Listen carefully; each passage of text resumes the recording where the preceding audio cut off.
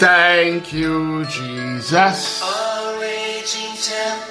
Yes, Lord, only you can still my soul thirst again this morning.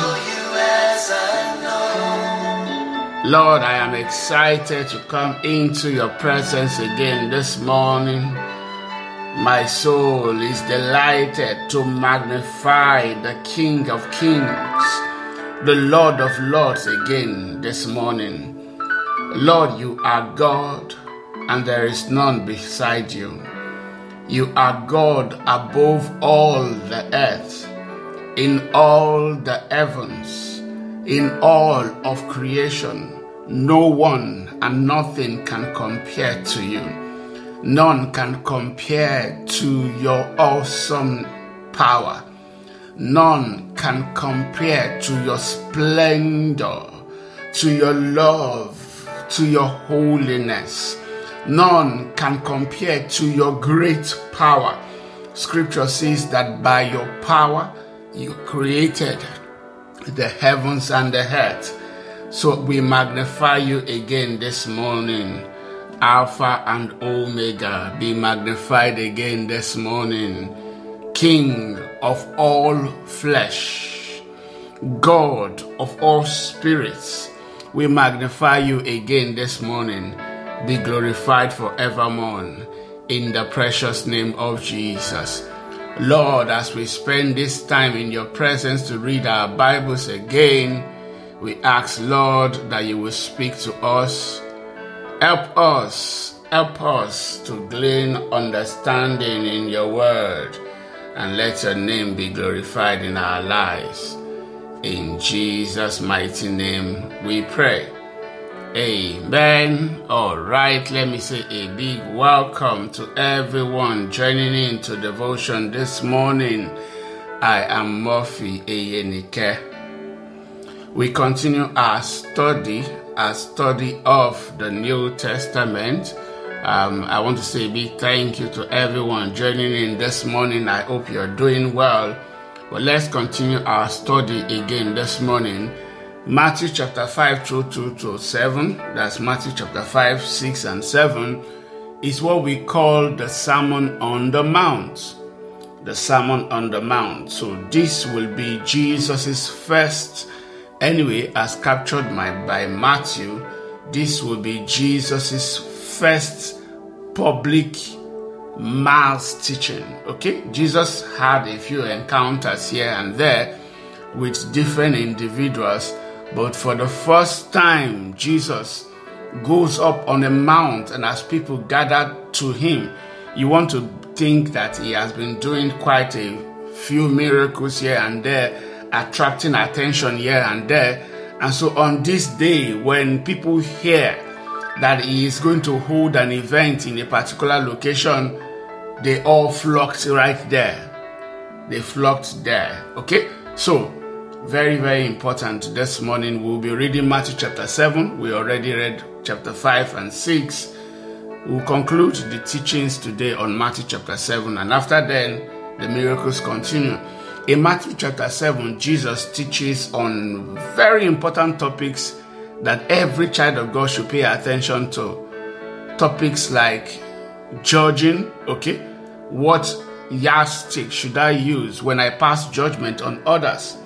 Some people demand that you should not judge at all, so that you yourself will not be judged. What did Jesus say?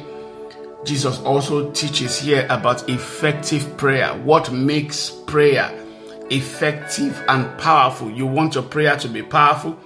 You want your prayer to move mountains? You will learn from me, Jesus here. And then we see the golden rule. The golden rule. The golden rule is one that a lot of people talk so much about, but we just don't pay attention to its application.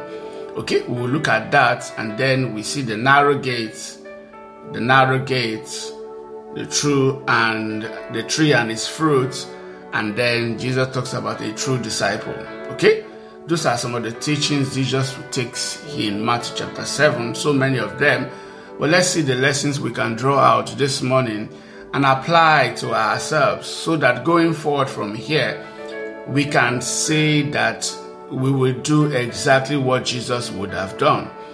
Matthew chapter 7 from verse 1 says, "Do not judge others, and you will not be judged." That is the first standard. Be slow to pass judgment on others. Why? It's Jesus says you will not be judged also. Okay, so that is almost impossible. It is impossible that we will not pass judgment on others. However, be cautious. Do not judge others, and you will not be judged. For you will be treated as you treat others. And that version says, with what measure you met out to others, it will be measured back to you. It will be meted back to you. For you will be treated as you treated others. The standard you use in judging is the standard by which you will be judged. Okay? If you are cruel on others, you are spiteful and unforgiving with others, the same thing will be measured back to you. The same standard will be used for you too. Verse 3 says, "And why worry about a speck in your friend's eyes when you have a log in your own eye?" In your own. Now, I think verse 3 is the most important part of this judgment part. If you read just verse 1 and 2, it seems as if Jesus is saying that you should not pass judgment at all. But that's not what he is saying. Jesus is saying, be slow, be careful when you pass judgment. However, in order to be able to pass judgment correctly, you want to be sure you have done verse 3 and 4. Jesus says, "And why worry about a speck in your friend's eyes when you have a log in your own?" Why bother? Why are you trying to pass judgment on others when you are filled with the same thoughts? My dad would oftentimes teach us that you earn the right to criticize. You earn the right to pass judgment. In other words, it didn't allow just about anybody to be able to pass judgment. You earned the right. In other words, you could have earned it because you have consistently done the right things. You could have earned it because when it comes to that particular topic, that matter, you have proven yourself over time as someone who is responsible. And so in such instance, it would allow you to speak. And I'm telling you, it taught me a lot about judgment. Jesus says, look, why worry about a speck? You know what a speck is, right? A speck is tiny, that tiny little thing. A speck in your friend's eyes when you have a log. You know what a log is, right? A log is a tree. A speck is like that shaft you get from sawdust. when they are sawing the wood, that dust you get is a speck. So you are bothered about something that's tiny, that's small in your friend's eyes, whereas you have the same thing, but yours now is a log, is a tree shooting out of your own eye. It will likely be shooting out, right? If a log is coming out of your eyes, everyone can see it. If a speck is in a friend's eyes, it is very likely you don't see it. Only those who are really, really, really, really close to the person will be able to see. In other words, you are being an hypocrite. You are pretending. You are colored with the same pencil, and you are trying to pass judgment on someone else. You are an hypocrite. And I'm telling you, we have a lot of hypocrites. We have a lot of them in church. Jesus says, look, why, when you have a log in your own, how can you think of saying to your friend, let me help you get rid of that speck in your eye, when you can't see past the log in your own eyes? You can't see past your own weaknesses. You can't see past your own failing. How will you be able to pass judgment correctly? This is where you can't see past the log in your own eyes. Hypocrites. First, get rid of the log in your own eyes. Then you will see well enough to deal with the speck in your friend's eyes. In other words, you can pass judgment actually, but it has to be the correct judgment. You can only do that when you have dealt with the speck in your own eyes, or you have dealt with the log in your own eyes. Better still, Deal with both the log and the speck in your own eyes, and then you can see clearly. But I promise you, if you've ever dealt with logs shooting out of your own eyes or speck from your own eyes, you will be very reluctant to pass judgment on others. It says, first get rid of the log in your own, then you will see well enough to deal with the speck in your friend's eyes. Don't waste what is holy on people who are unholy. Don't throw your pearls to pigs. They will trample the pearls, then turn and attack you. Simply put, Jesus is saying, treat your gifts, treat your belongings, treat what you have as precious to you. If they are precious as pearls, then you would count, or you would judge or measure the character of those you give them to. Because some of us, because we don't apply this verse 6, to our dealings with people, sometimes we tell the wrong people our secrets. Yes, that's casting pearls before pigs. We tell the wrong people our strategies. That's casting your pearls before pigs. People that will use the same things we have said, they will use it against us. Okay? Jesus says, nah. You need to check. Are they pigs? If they are pigs, don't cast your pearls before them. Now, let's go to effective prayer. He said, keep on asking and you will receive what you ask for. Keep on asking. Now, Jesus is not talking about babbling. He already spoke against babbling in verse 5. He's not talking about babbling and just repeating your prayer point. That's not what Jesus is talking about. Jesus says, keep on asking and you will receive what you ask for. You will.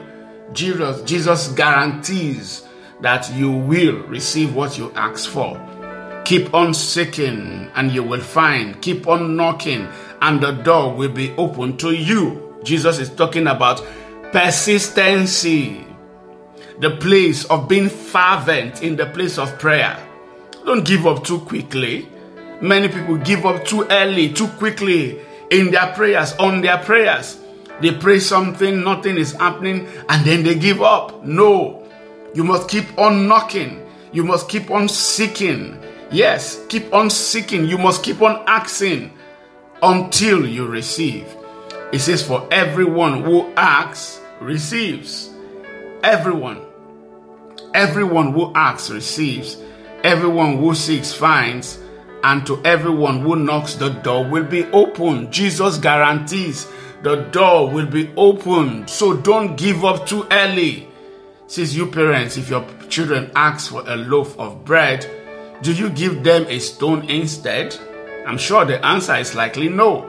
Or if they ask for a fish, do you give them a snake? The answer again, I'm sure, is no. Of course not. So if you sinful people know how to give good gifts to your children, how much more will your heavenly Father give good gifts to those who ask him? In those few words, Jesus tells us the most important part of prayer. Your heavenly Father. It is because he is listening. We know that he is listening. We know that he is all powerful. We know that no one can stop him. When he says a thing, it will come to pass. If he makes a promise, he will keep it. That is why prayer is important. In fact, that is actually the reason why we are praying at all. If God did not have the capacity to answer our prayers, we wouldn't bother ourselves to pray. Maybe we'll call on any of the other gods, or just pray to ourselves, even pray to someone we know has the capacity and the ability to be able to effect something. So the most important part of prayer Jesus teaches us this morning is your heavenly Father. Develop a relationship with your heavenly Father. Know your Father's heart. Know your Father's voice. Know his will. Know his purpose.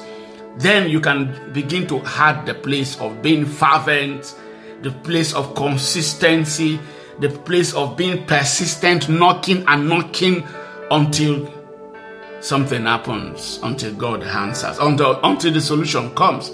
But Jesus says, everyone who asks receives. I love that.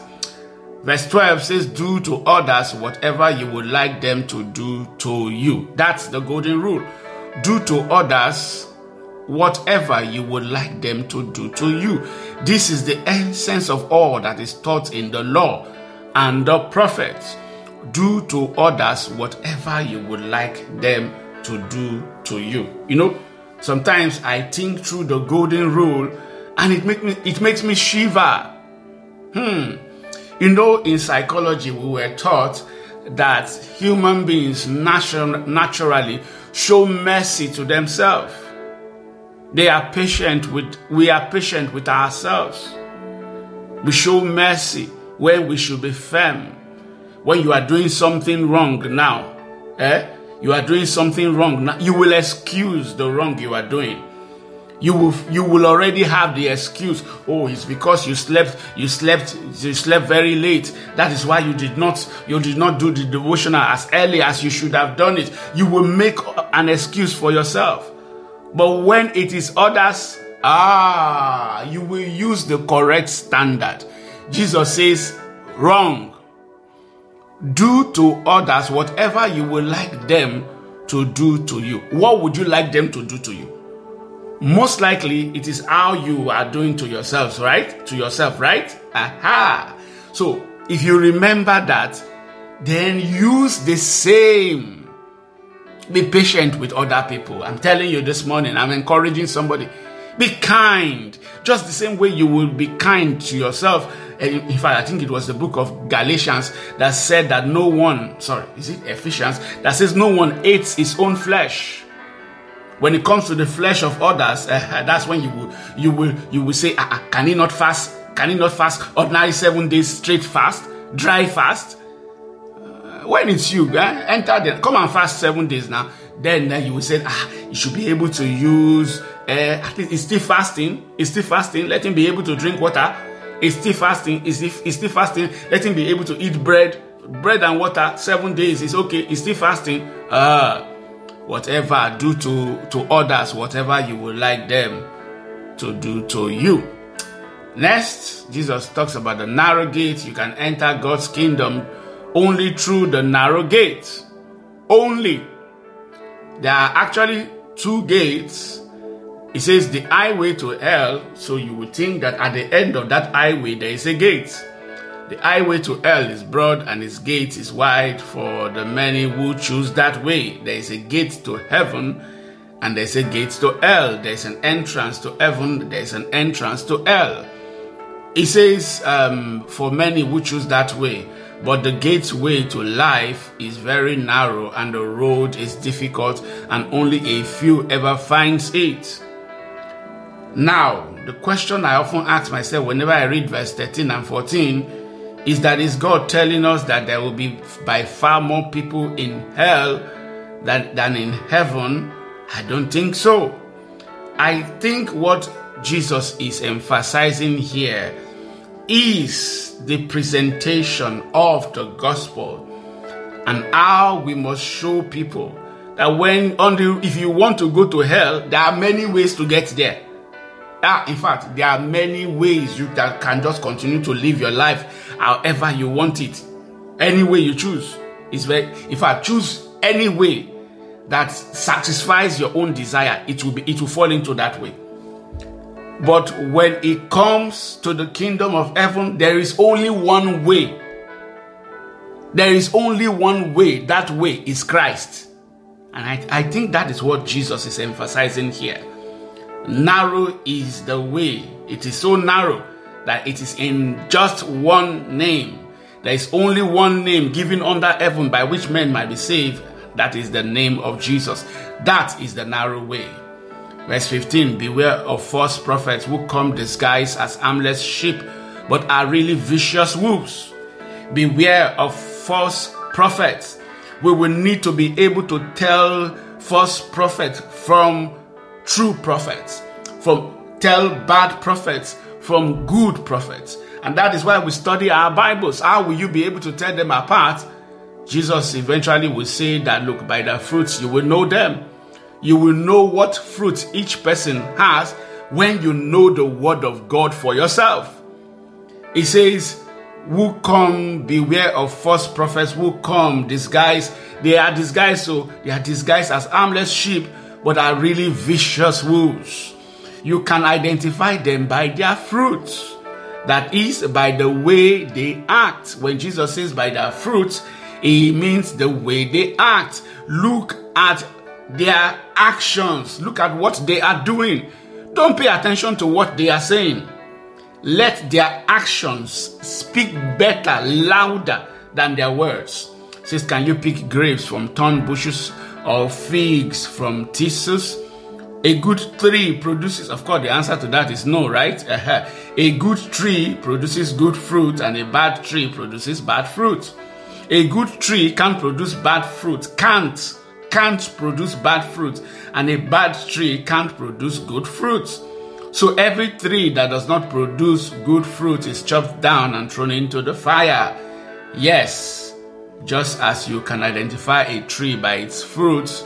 In other words, Jesus is speaking about the judgment that will come on false prophets, come upon all who turn the word of God upside down, use the word of God for their own self-gain. That is what he meant when he said, look, a bad tree cannot produce good fruit. The bad tree themselves, they will be chopped down eventually and thrown into the fire. He says, yes, just as you can identify a tree by its fruits, so you can identify people by their actions. Did you hear that?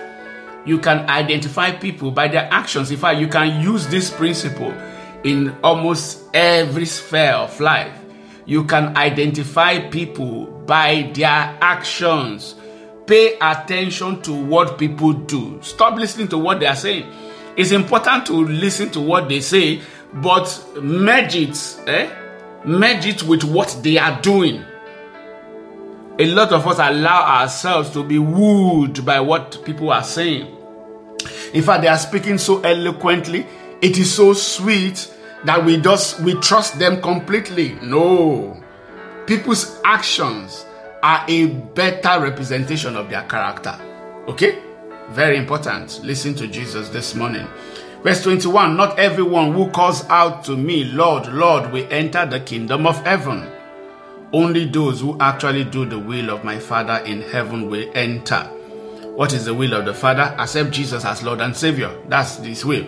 On judgment day, many will say to me, Lord, Lord, we prophesied in your name and cast out demons in your name and performed many miracles in your name. But I will reply, I never knew you. They never had a relationship with him. I never knew you. Get away from me, you who break God's law. Okay? God's will, His will, is that the whole world will be saved in Christ. This morning I counsel again, I encourage you, accept Jesus as your Lord and Savior.